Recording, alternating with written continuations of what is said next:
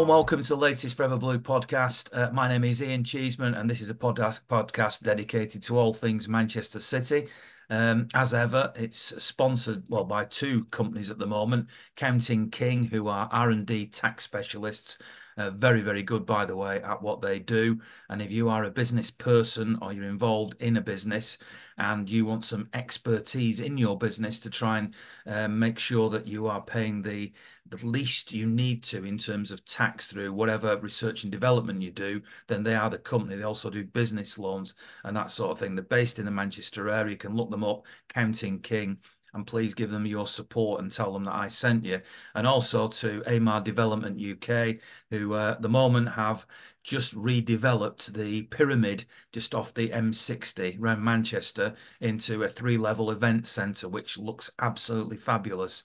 They're another company that I urge you to support for their support of my podcast, of course. So big shout out to them.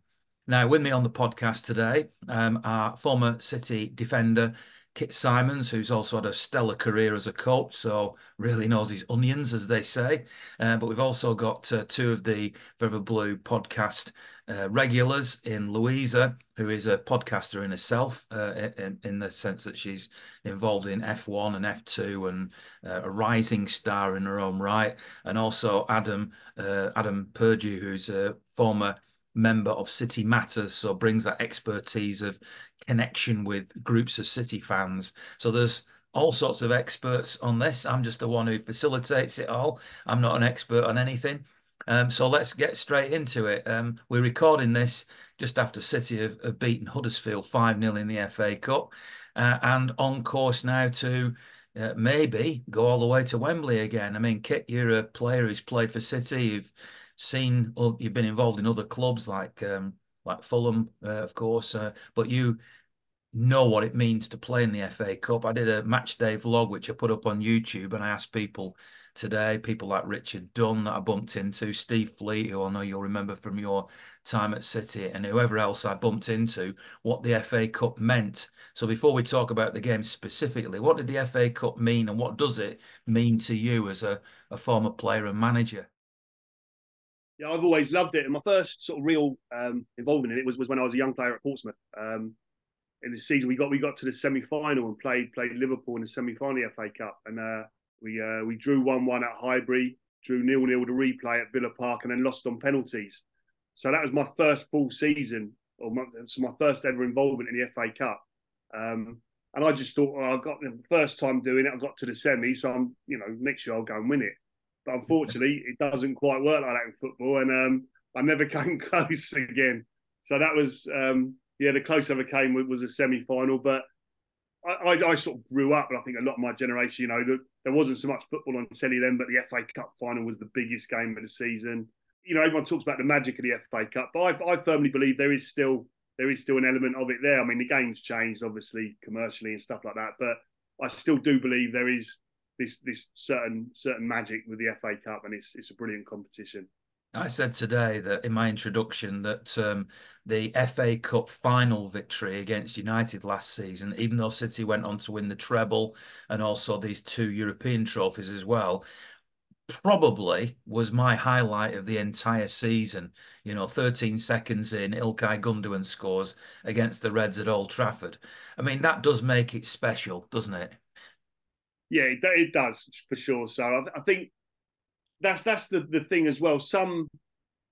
I think some big games, Champions League final, they're almost too tense to enjoy properly. I think as well some sort of games, but I don't know. Just for the FA Cup, it has got that special feeling, and I think possibly with that one with you last year, maybe because things were going so well and it looked like we were on course for a treble, which obviously came about fantastically.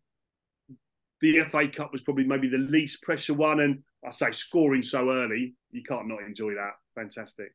Absolutely. No, I'll ask you about the game against Huddersfield in a moment, but let's bring in Louisa and Adam. Adam, what did you make of today's game against Huddersfield? Well, yeah, it was fairly business as usual, but I think what pleased me the most is, a lot of people have talked about us having bigger fish to fry in the last couple of years, and a lot of people sometimes, are willing to forego the domestic cups. I think for the first time today, I'm looking at that team out there, which is almost bordering on a reserve team, and just seeing class all over the pitch. Yeah, I'm so excited by the likes. I mean, I love Rico Lewis, Oscar Bob. There's so many of these players who aren't going to necessarily get huge amounts of game time in the league or in the Champions League, but they're not nobodies being thrown in to protect the big boys here. They are absolutely class players, and they totally did a job today, and it's exciting. I mean, Oscar Bob is such a rising star. I mean, I'm reluctant to single one player out because you don't want to put too much pressure on, but the lad's got some skill, hasn't he? Yeah, I mean, he looks like he belongs, and as I said, I think Rico is going to be a mainstay of that team for years. Uh, but even the other players who you think of as big players, I mean, even the likes of Guardiola, he's only what is he 21 years old or whatever. I mean, these are kids really, so that if they can go out there and win third round cup games with such ease, it's just absolutely exciting. What did you make of it, Louisa? I think definitely singling Bob out of those sort of few newbies, he stands out to me because to me, he appears to fit like he's been playing for a couple of years. Whereas the others, you can still tell they've still got, obviously a bit of a ways to go until they are absolute class, but they're already class, as Adam's just said. So they're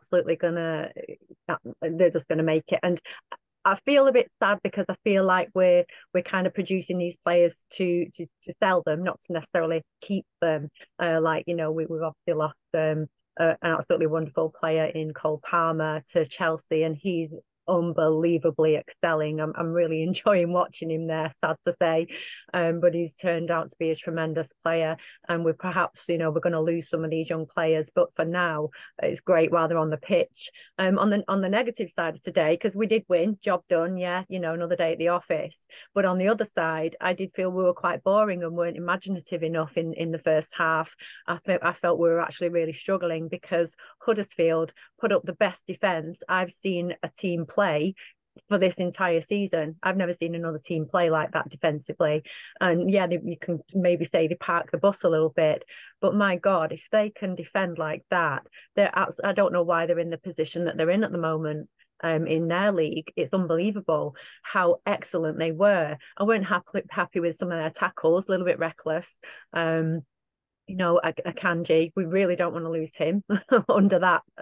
I didn't like that tackle. One of the commentators on TV didn't seem to think there was much wrong with it, but I didn't like it. And Gomez, obviously, and then Lewis as well with the elbow. So I weren't happy with some of that. But to me, I haven't seen a team play that well and lose 5-0. So I don't quite understand. It was obviously our class and our goals that helped us to win that game.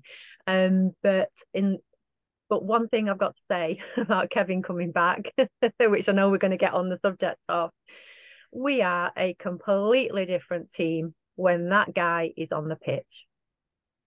Very true. Now, we've got Kit Symons with us, who is not only an ex-player, but also a coach, has coached at different levels internationally and of course, in the Premier League. Kit, this is the impossible question to answer, but I'm going to ask it anyway. What is it about Pep that makes him be able to interchange players, bring youth players in, and nothing seems to change in terms of the structure, the way his team plays, or the ease with which they play? Well, the big thing I think for me is they always, it must be down to like the training because they play a certain way, and even the young players coming in, they know what's expected of them, and they sign new players, and very quickly they learn the City way, the Guardiola way, and it's obviously ingrained on a daily basis. And like I say, it's not one dimensional by any stretch either, because it's quite fluid, this way of playing clearly. But I think a lot of it comes down to the environment that's created at the training ground and the work that's done consistently throughout the season. Like I say, because for the young players to step in like they do and not look out of place, it's down to that for me. And so it's not luck or fluke, and they are very good players, but they're used to that first team environment, training with the likes of De Bruyne and the world class players, and they fit in then seamlessly. And it's a lot of it is also down to the recruitment of the players they bring in. City don't seem to get too many wrong. Now, the last window, maybe they've signed different types of players, Nunez and Doku, different to what we'd had previously, but it's for a reason, for a purpose. They're like brilliant running with the ball, breaking at pace with the ball, and another way to hurt opposition teams. So Pep keeps changing that up all the time as well. The actual the weaponry that City have at their disposal, and as Louisa said, teams will come like they did today, Huddersfield, and defend with a 5-4-1 and very compact, very narrow, make it difficult. Now, City are incredible, some of the talent on show, but if teams defend like that on the edge of their box with not many gaps, it can be difficult, really, really difficult to break down. So you need different ways, and that's what City have got now. Even it's 0-0, I don't know, what was it, 25, 30 minutes into the game or something, you're not particularly worried because it's coming. Now there can be the odd occasion where maybe it doesn't quite go to plan, and we've seen before, because of the way City push up the pitch as well, you are always then vulnerable to a counter-attack. You leave yourself open. We've seen a couple of European games, teams can catch us on the counter, and if they've got quick players, and that's what they tried to do today with Sorba Thomas as a lone striker. But City are just so good, and when once that first goal went in today, you knew it was coming. And Pep talks about this control of the game all the time as well, and because sometimes I'm like, just put the cross in, but they won't come out and work at the other side and keep going till they can really find that weakness, rather than maybe you got the chance to cross, put in maybe a bit of a hopeful cross, if you like. They won't. They'll recycle the ball and come out the other way and always control the game. Is there a risk then, from what Louisa was saying about the first half was a little bit boring, and I was watching a game the other night between it was on Saturday night between Aston Villa and Middlesbrough, and I'm thinking this is very similar what Villa were doing to City, recycling, passing around, and I'll be honest, I nodded off. So I'm not having a go at Pep. I mean, I think Pep is God, right? So I love what he's doing, but football has changed from when you were playing, when there were more percentage balls, which I like. I'm a purist. I want to see perfect football as well, and I love to see football played on the deck. And obviously, you as a centre half were, nodding it away and all the rest of it. But football's become now this keep possession at all costs, 10-yard pass, 10-yard pass, 10-yard pass. Is there a danger, not just of City, but football generally becoming a little bit more boring and less exciting as a result? I think it's certainly the top teams. It's a lot more, it's a lot more tactical, but also, like I say, if a top team plays a much lesser team, the lesser team is just going to drop off. So and defend their goal. So I mean, what we want, you want to see ideally real open games of football, but not too many. When they play against the top 3 or 4 clubs, they'll have a real go at each other, and it'll be a brilliant open game of football. Not always the case, but that's what you certainly hope for. I mean, also saying that with City as well, like the softball and the controlling the game that Pep likes to, City are not afraid at times to go back to front. I remember the Arsenal game towards the end of last season, they sort of beat Arsenal up, really, just played long balls forward, Haaland backed into Rob Holding. He's not afraid, I think, sometimes of going, and with Edison's distribution, he can pass a ball long distances, and pick people out. So it's not just a hoof upfield, it's a long pass. And if you can do it in one quality long pass, why not at times?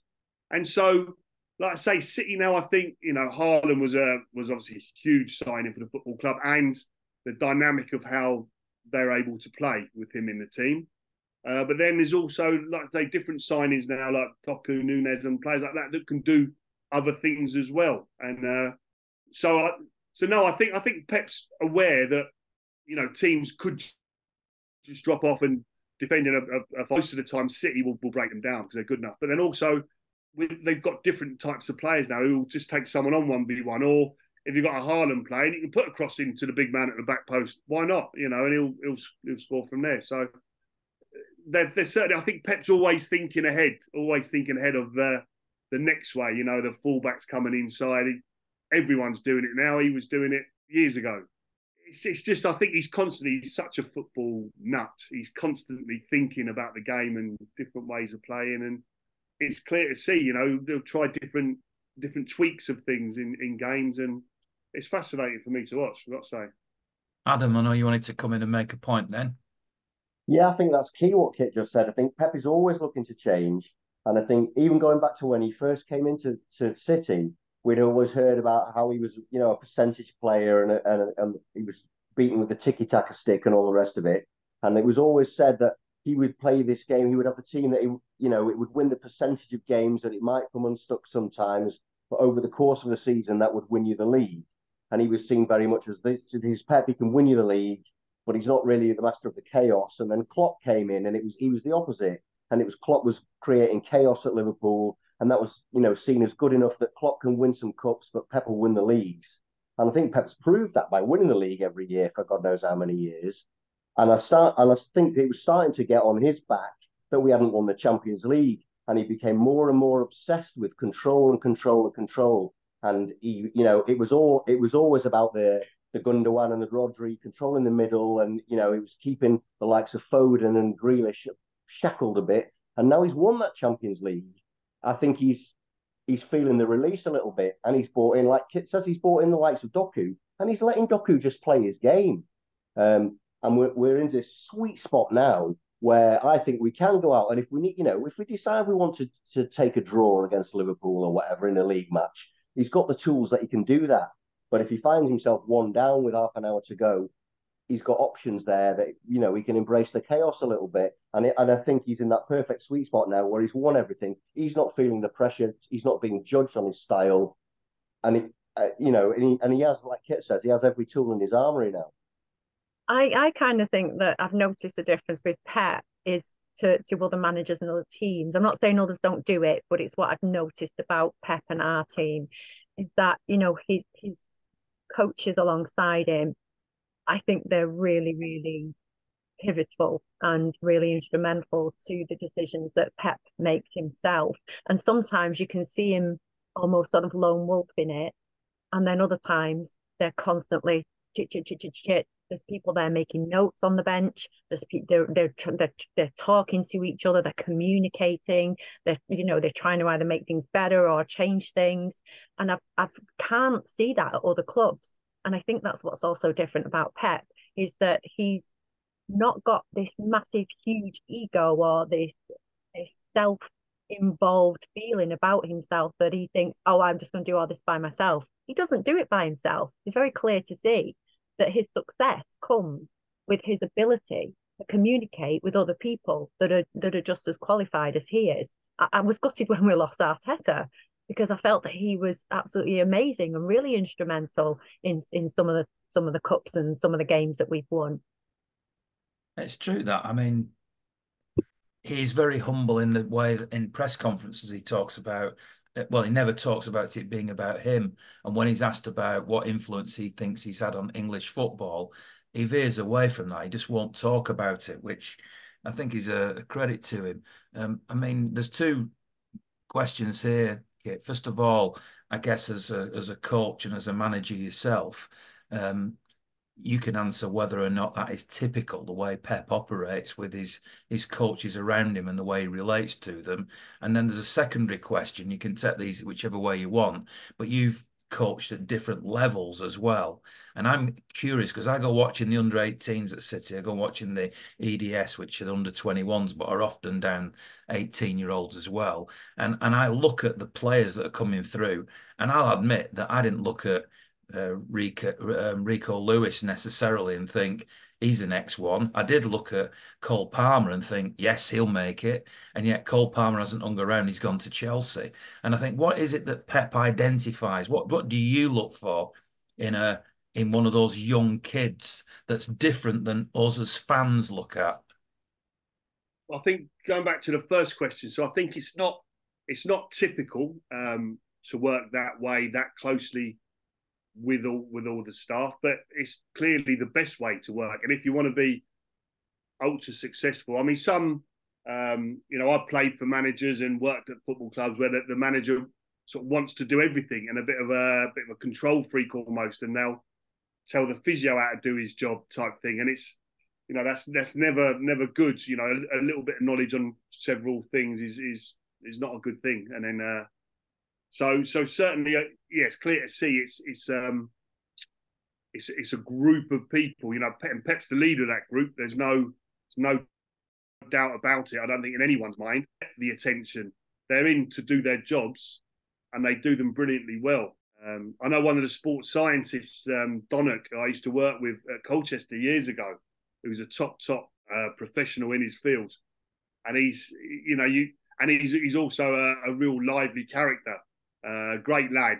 But you never, I see him sitting on the bench, but you never see anyone else trying to steal the show or get the limelight or anything. Everyone is ultra professional, the setup, and they've got real quality people doing their jobs. But for it to work properly, they've got to feel valued and everything by especially their manager. And Pep clearly does that with his staff. He looks after them and gives them opportunities and treats them well. We'll come back to the under-16 question in a second then, or the youth question, because I know Adam's jumping in here. Go on, Adam. Well, I was just going to say that seems to filter down to the players too, and I think partly it's because when you're winning the big prizes, it's easier to lose your ego and just enjoy the team success. But you looked at Grealish getting subbed off today, and there was no, he was grinning from ear to ear as he was coming off, and I think that filters down through the whole squad. Yeah, maybe. Well, on the identifying youth then, Kit, what is it that Pep and his team, let's say his team and not just him, what are they identifying in a player, and why? What is it something you can see as well? And it's just me that's a useless fan who've never played the game who can't see that. Why is Cole Palmer not the one who's come through rather than Rico Lewis, for example, or Micah Hamilton or whatever? What do they see? Well, I think the Cole Palmer situation is a bit different. I think he wanted to go as well at this stage to go and get more football. So if you look at the City team now, the squad, had he stayed, would he play every game? Probably not. He'd be in and out, I would imagine. Whereby Chelsea, he's gone in and he's every game and probably the star player there and done really well. Fair play to him. But I think Pep's very much of, be it if you're a younger player or a more senior player, if you want to go. He's not going to keep people there who aren't chomping at the bit to be there and desperate to play for that blue shirt. He seems to me to be very much like that, and rightly so, because there's certainly enough players there, and like Adam said there, even players going off, no one wants to go off, but they do it in the right way because they know they're part of a brilliant squad. Now, also, if you're being subbed off and it's someone like Doku coming on, hold your hands up, fair dues. It's not like, so, and even like some of these young players then coming on today as well, they're quality players. They are, and the boys will all know them from the training because they'll train with them regularly. But I think that football intelligence, just being a good footballer, is not enough. You need to take on the instruction and the direction and be able to play on the same wavelength as the other players. You can't, I don't think he would suffer individuals. And I think he's fine with people who've got a strong opinion and a strong personality. But that if they overstep the mark with that, I don't think they'll be around too much longer. Well, you and I, Louise, are on various podcasts have talked about the mental health of players and the fact that footballers at the end of the day are just like me and you, the people, even though we as fans tend to talk to them almost in the third person, like there's some sort of FIFA video game or something like that. And one of the tricks I think that Pep has, which is all credit to him, which I cannot tell you how much I admire from a distance, albeit, I'm not in the inside, but you look at Rodri, for example. I think it was his grandmother passed away and he's gone back to the funeral. And no hesitation from Pep, Rodri can go spend as long as he needs. Jack Grealish, his house was burgled. Take whatever time you need to get ready, and to get your mind back David again. Silva. Sorry, Adam, go on. David Silva. David Silva, yeah, that's another good example when obviously his son wasn't well. But there have been loads of things like that that Pep, to me, has handled perfectly, including, and I'll throw this into the mix as well, when Gabriel Jesus and Alexander Zinchenko wanted to move on, Pep could have said, the club could have said, Pep could have said, you're not going to Arsenal, you're not going to one of our rivals. But no, instead, he lets them go when they want, where they want, and with his blessing. And when somebody handles you like that, as a manager, as a colleague, as a friend, your respect for them goes through the roof. And no wonder the players come off with a smile on the face when they're substituted or want to run through brick walls for him when the manager treats you like that. And I know that's a bit of a hobby horse of yours, Louisa. Yeah, I feel that he recognizes that he's going to get the best out of those players, the happier they are. So even Jesus, when he really went off the boil, maybe about 3 seasons ago, I can't quite remember which season it was, and it turns out that he was really homesick and missing his family. So he brought the family over, the entire family over to Manchester. We'll bring them over then, and suddenly he was absolutely on fire for the next, probably the rest of the season. I can't even quite remember the timings of it, but I remember noticing that straight away, thinking, wow, they've obviously done something to put something in place so Gabriel Jesus can be a happier man within himself, within his mind. Now he's coming on the pitch and now he's doing his job. We don't value that enough, do we, Kit? I mean, as I say, you've been a manager and you know that you are dealing with people, real people. Forget the millionaires, forget the fact that they're famous. They are real people, aren't they? Well, they are, and that's the most important thing. Everyone talks about Pep as this football genius, which he clearly is, but he's also a very good manager of people. And it's like what he's saying about the way he treats his players, and sort of understands their needs, and he's got high levels of empathy. Clearly, he's the same with his staff. I'm sure. Now we don't hear the stories about the staff whose grandmothers died. He's gone off to a funeral, but I'm sure he does the same thing for these people as well. He's just seems to be like a good human being. And as much as I said, these football clubs now are huge money-making organisations and massive, but it's still people. It's still all about the people that are there, and that sometimes people do tend to forget that. But the good ones, the good clubs, the good managers, they still realise this, and they look after their people, and that's why they're good managers, they're good leaders, and and Pep's certainly up there, if not the very best at doing it. Adam, what did you make of Kevin De Bruyne's return then? Let's not avoid that issue anymore now. I mean, for me, it was just exhilarating to see him back on the Yeah, pitch. yeah. Well, I mean, it's no secret to people who know me that I think he's the greatest player we've ever had. He's the greatest player I've ever seen, and there's some stiff competition in a City shirt for that title, but he is the best. And I have been a bit concerned a couple of times in the past when he's been injured and he's come back and he's been a bit slow to get back. And I've started to think, oh no, one day he's going to, age is going to catch up with him, or an injury is going to catch up with him, and one day, only when it's too late, we'll realise we've already seen the best of Kevin De Bruyne. So whenever he's out, I'm always a bit nervous before he comes back because every game that we can see of him at his best is a great day. Um, and I really was expecting him to just come along and string a few passes together and not use up too much energy today. I was surprised he came on as early as he did because I thought it was nailed on for 65 minutes from Pep, and he brought him on, I think, on about 58 or something like that. And I just thought he instantly looked like his old self. He looks happy to be back, and he was showing good energy. He whipped that shot over the bar. He was busy in the box. He probably hasn't played a lot with that team, that personnel that was on there today, because there was a lot of non-first team regulars there. But he fitted straight in, and it's totally exciting. We've got fresh Kevin back in January, and it's big boy time, and he's the biggest boy of all. So roll on. I know, Adam, we're used to seeing great players at City doing great things, but that assist for Doku, I did look at it and think, could anybody else have actually done quite that assist? Maybe I'm being unfair there, but that was typical Kevin De Bruyne, wasn't it? Yeah, he's quick of feet and he's quick of brain, isn't he? And I couldn't believe he didn't take that free kick. I can't remember who he let. Was it Sergio Gomez who took that free kick off him? Because I thought he was nailed on to get to do something special today because he just hit the ground running. How high on your list, Kevin, is Kevin De Bruyne, Louisa?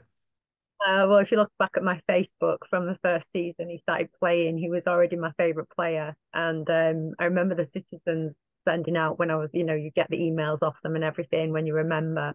And they said, who's your favourite player? And it's like Kevin De Bruyne, straight away, first season. And, obviously we bought him because he had something very special and very magical. And he hit the ground running as soon as he joined the team. But I knew from what Pep can do that if he's already this excellent a player, oh my God, how amazing is he going to be in the next few years? And he isn't letting us down at all. He is one of those players that does get a free pass because he's just so amazing the rest of the time that if he does a bit of a dud, pass or messes up, which is very rare, but when he does it, he does get that free pass. But he has to get the free pass because of what he does the rest of the time. And today, he didn't put a foot wrong. He placed every single ball exactly where it should have gone with exactly the right pace. Scientific wise, if I had a scientist telling me all of the trajectories today and seeing lines and things on the screen, I'd have been mesmerized by it all because you could just see it happening in front of you. And we used to call the wonderful magician David Silva, but my God, we've got a new magician in the ranks, definitely. I bet Erling Haaland's when he comes back anyway, will be glad that Kevin De Bruyne is back in the side because he even in the adverts that she saw on the TV for Sky, I think it was, he called him the assist king, didn't he? I mean, you're obviously in touch with the media down south a lot more than I am, Kip. But I bet Chelsea are still regretting letting Kevin De Bruyne go, eh? Well, they try and justify it, but and Mourinho will try and justify why he did it. But I mean, well, listen, it's City's game certainly, wasn't it? So they're very happy now. And it looked for all like he was going to score with his very first touch as well, didn't it? Coming on today, but for the deflection from Oscar Bob, I think he would have scored because he timed his run brilliantly getting in there. But Pep's all about the control. Just all due respect to Huddersfield, they were pretty tired by the time he came on, and they had a bit of a run around. But you just again sense the control was there anyway, but you sense he just went up another notch when De Bruyne comes on the pitch. He just oozes class and makes the game look so simple. I mean, even for the second Foden goal with a short corner, he plays it brilliantly through two players, and he's such a clever player. One or two City fans have said to me on social media, in fact, somebody said it in the match day vlog that I did today, what happens when Kevin De Bruyne is back to full fitness? Where does Phil Foden go? Because a lot of people have enjoyed watching Phil Foden playing in a more central position. Can it accommodate the two of them in the middle, or will one of them have to drift wider? And I understand that Pep's tactics are not as rigid as perhaps football tactics generally were 30 years ago when it was a bit more you play in that position, you play in that. It is a lot more fluid. But is there room for the two of them to play together? I mean, potentially in certain games there could be. I mean, also don't forget Rodri wasn't there today. Now you suddenly get Rodri as that holding midfield player. You can almost do whatever you want in front of him because he's that good at playing that role, as we've seen. How much he's missed when he's not there. So I think. So I mean, Foden's made no secret that he loves playing that more central role. But again, because Pep is all about this control of games now. Again, like I say, it might be certain opposition that they can play them both more centrally. I certainly think there'll be scope for it. I can't see why not. But maybe for the balance in some of the bigger games against the top clubs in the Premier League, or maybe some big European games, that he might not want that for the balance and the control of the game, which I understand. But I mean, it would be such a shame, wouldn't it, if one of them's ever. Also, if one of them's sitting on the bench, I mean, what a player to come on, So it just shows the quality and the strength of the squad. And also, he's been out, De Bruyne, since the first game of the season. So and not doing bad. Let's get it right. So suddenly now he's back at full fitness. What a massive boost and a huge plus that will be.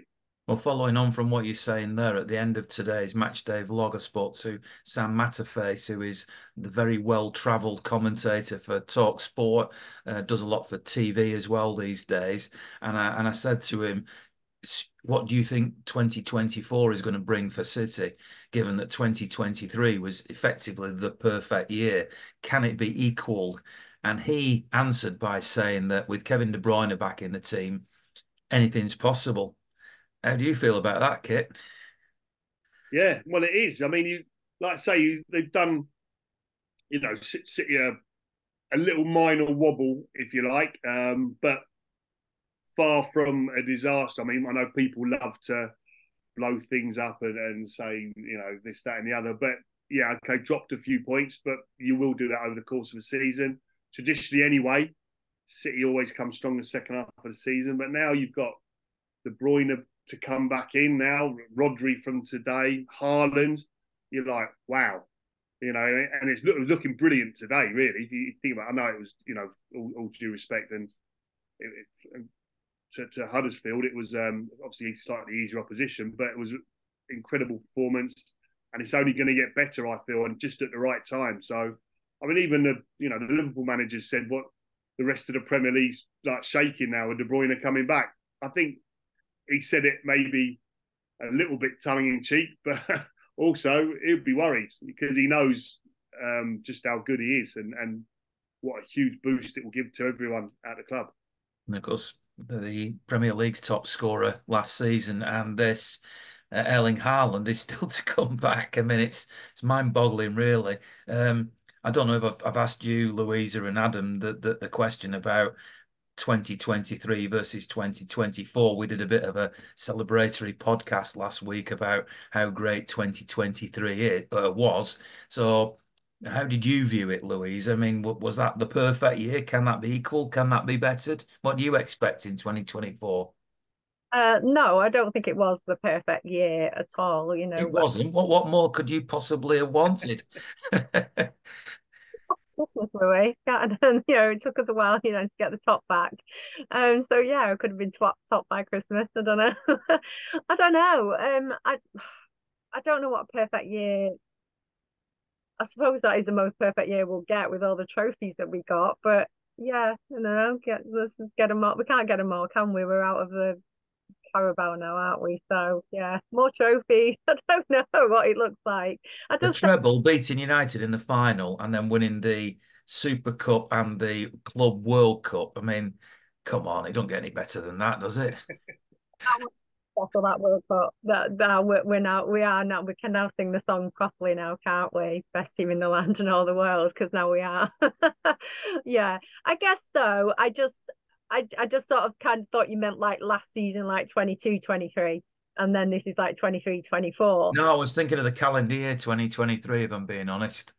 Right, sorry, apologies. Right, I was thinking seasonal wise because I was thinking we just got the World Cup now, so it's like, okay, all right then, yeah, okay then. We won the treble and we've beaten United and we've stuffed everybody for years and we've shown that we're around to stay, and that we're not going anywhere at all. And there are teams that have come along with money and that have won the championship, the Premiership, and disappeared again and not done as well for a number of years. If they've ever come back again, look at poor Blackburn. But it's like, well, we're not going anywhere. So, but yeah, all right then. All right, I'll surrender. I was surprised by your question because I didn't expect it. But yeah, I don't know. I think we can. I consider that seasonal wise, we can do better this time. We've got the World Cup now. So Fair enough. Adam's had a chance to digest that question, so I'm not catching him out by surprise to quite the same degree. But what do you reckon, Adam? We will win the league again, I think, this year.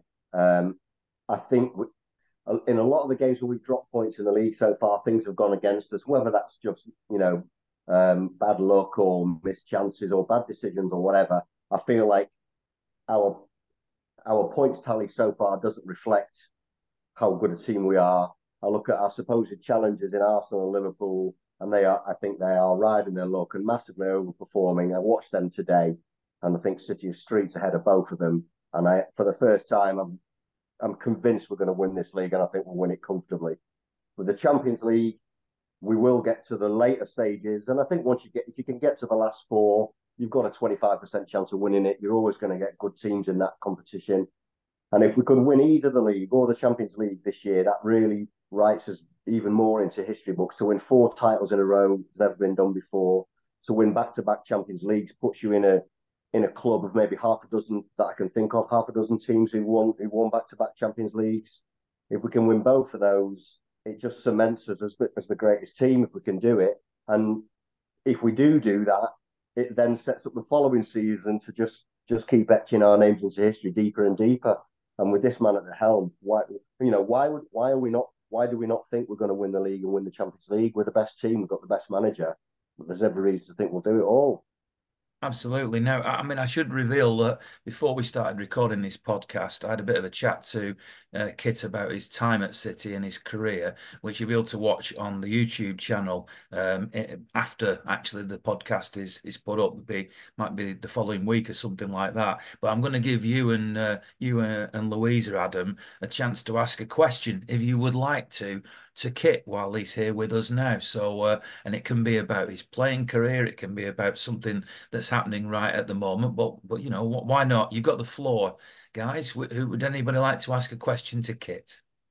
I want to ask two, so but I'll ask my first one. And it's probably just a standard one that you get asked a lot, but I've never heard your answer. So, do you have a favourite moment when you were playing for City? And if it was, what was it? I think probably my debut. I think was always sort of pretty special. It was my first game in the Premier League. Obviously, first game for City at Main Road. We played Tottenham and drew 1-1.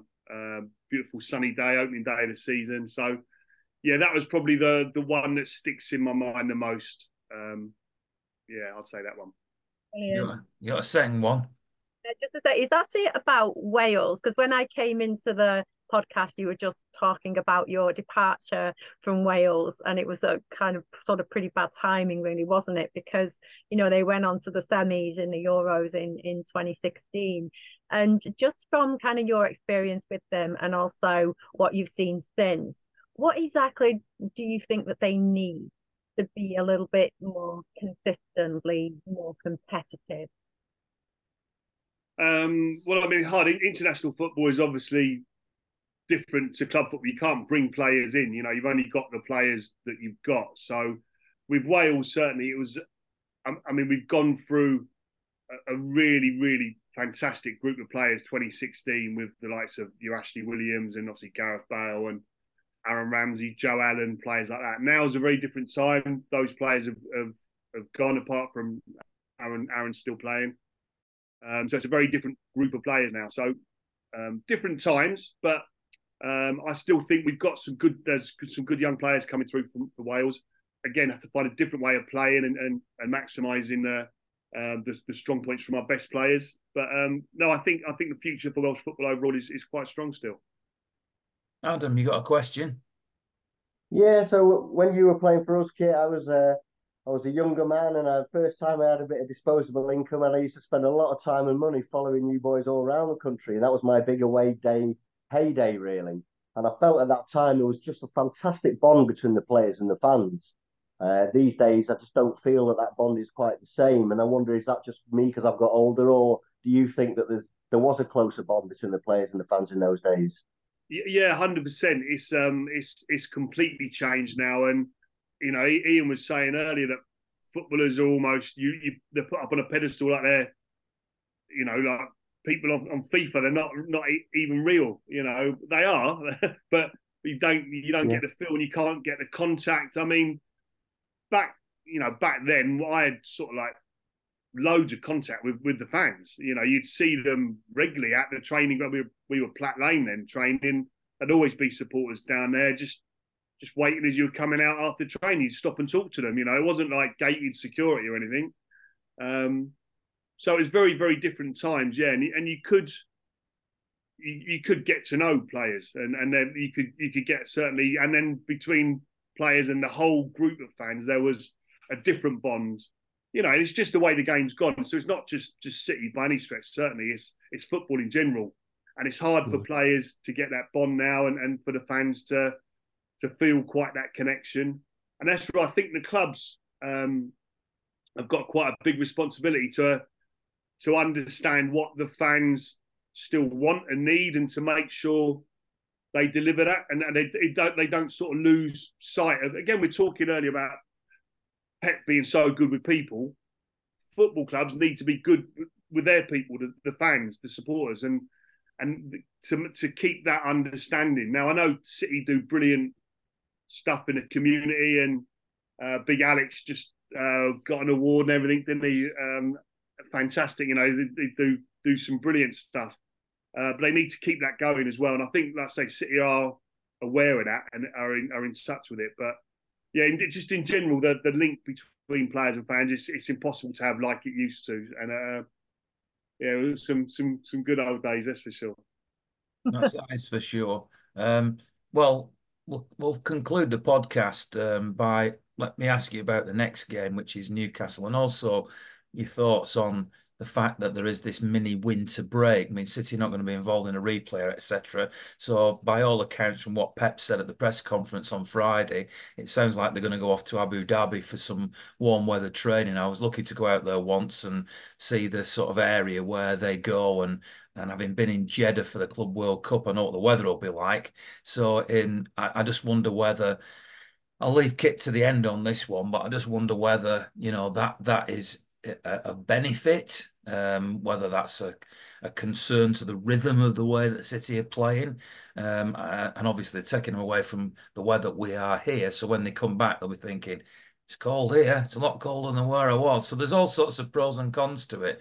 As a fan, Louise, I mean, you look ahead to the Newcastle game, and then that. First of all, let me ask you about Newcastle, and then tell me what you think about having 2 weeks off. Well, I'm not really worried about Newcastle at the moment. They did start off quite well, but they're down in ninth and they've only won one game out of the last five. So hopefully they won't win the next one against us, even though it's at their home, you know. So I'm not particularly worried, especially if we play the way we played today in our second half and with Kevin back, you know, and like we say, I mean, I'm kind of hoping that it will keep him and Phil on and find a place for both, because I really love Phil it right at the front in that number 10. I think he's absolutely amazing, and I think he could turn into a little Aguero part two if we keep him that far forward, you know, and then we could have Kevin sitting behind him a little bit. But Kevin also did okay right up the front today as well, because he played in a slightly different position today. So I'm not worried about Newcastle. I think it's going to be brilliant. We're just talking about bonding and bonding between the team and the boys and the lads. And I do feel that that'd be incredible bonding for them to go out to Abu Dhabi to do the training. You know, they've been there frequently. They've been there before. They go there every year anyway. Some of them go there on holiday. So it's a familiar place, and it's absolutely a wonderful place. I love Abu Dhabi myself. I've been 3 years on the run now for the Formula One and Formula Two. So it's a great place to go to. It's it sort of feels like a very westernized Middle Eastern city. Hopefully that's not an offensive thing for me to say. It's very modern and very lovely place to visit. So yeah, I'm really looking forward to it all. But then just before I kind of say my last thing, I was losing the magic of the FA Cup just a little bit, you know, over the last few years. And today I actually got it back, and not necessarily just through watching Manchester City today, but it was watching the highlights of the other matches. And if you feel like you're losing the magic a little bit, then just go and watch some of those other matches and go and watch how hard Cardiff fought and just could not get that ball in that net no matter what they did. So please go and watch that. It's very sad for Cardiff. I'm very sorry for them. But to me, it brought that essence back of the FA Cup, and as did the Maidstone and Stevenage game. Absolutely watch that game. I hope Maidstone play one of the big teams. I really do, because that match was phenomenal. And if any match represents an FA Cup match, it was that Maidstone and Stevenage match today. Wonderful. I'll make a point of doing that. Adam, Newcastle and then the winter break. Yeah, it's a potential banana skin, I guess. Newcastle, just because it's vociferous, and they have been up and down this season. But I'm hoping we catch them on a down day. If we can go and get the points there, then we're still breathing down the neck of the leaders. A little bit of a warm winter break is fine. The only thing I'm concerned about is the same as last year: is what do we do if we lose Rodri? If we keep Rodri fit, I think we can go and do it all. If we lose Rodri, it's a big fear. So what I want to see this month is Pep either decide how he's going to play in the absence of Rodri if we should lose him, because when he was out for 3 games a couple of months ago, whatever Pep tried didn't seem to be very successful. That was our worst part of the season. Phillips, as everyone knows, it must be on his way out the door now. So whether it involves getting Phillips out and somebody else in, or coming up with whatever he's going to come up with, I want us to know that come the end of January, Pep feels that we can ride a little storm if we're missing Rodri, and that's the only fly in the ointment I can see between now and the end of the season. Nice and positive. Kit, first up, Newcastle, who obviously knocked City out of the Carabao Cup, and that's up at St James's Park, and then a winter break. As a coach, as a manager, as a player, former player, and clearly still a fan, do you look at the Newcastle game first of all and think City are going to comfortably win that? And then what do you think about the prospects of a winter break? Very, very similar to Adam. It is a potential banana skin, but I do think City. I mean, Newcastle have been looking really, really tired. Picked up a little bit just lately, but they've been looking really tired. So they'll be looking forward to a winter break. That's for sure if they get one. But I think City will be okay. I think City will go and win up at Newcastle, and I think a break will be brilliant for them. You know, they've had a busy schedule, winning these cups and stuff, and going away. So I think a little bit of warm weather training for a few days, going away together will be brilliant for them. I think it's the ideal time of the season to get that, and I think we'll come back fitter and stronger for it. Well, it's been an absolute joy to have you on the podcast, Kit. I know that in years gone by we spoke a lot more, and I haven't spoke to you a lot recently, but I have followed your career from afar, and at the sound of the risk of sounding sycophantic, I've been very proud of what you've done because you are a Blue and you're part of us. So I've really enjoyed watching what you've done, and I look forward to having you on the podcast and chatting to you again. As always, it's a pleasure to have Louisa and Adam, and thanks very much to Counting King, R&D tax specialist, but also all sorts of business advice when it comes to money, and of course to Amar Development UK, who helped to get me out to that Club World Cup final in Saudi Arabia, for which I'm very grateful. So thanks very much for listening. Well, there will be a podcast next week. Hopefully, Richard Dunn will be our special guest on the podcast next week, and then maybe in that winter break, we might talk about a few more off-field matters, and I don't know whether Adam will want to join us on that one again, but we might talk to Mark, who I know is currently on City Matters, and try and catch up with a few things of concern to players as well in the international break. So thanks very much to the three of you. Have a great week. And if you only remember one thing from this podcast, just remember this: it's great to be a Blue.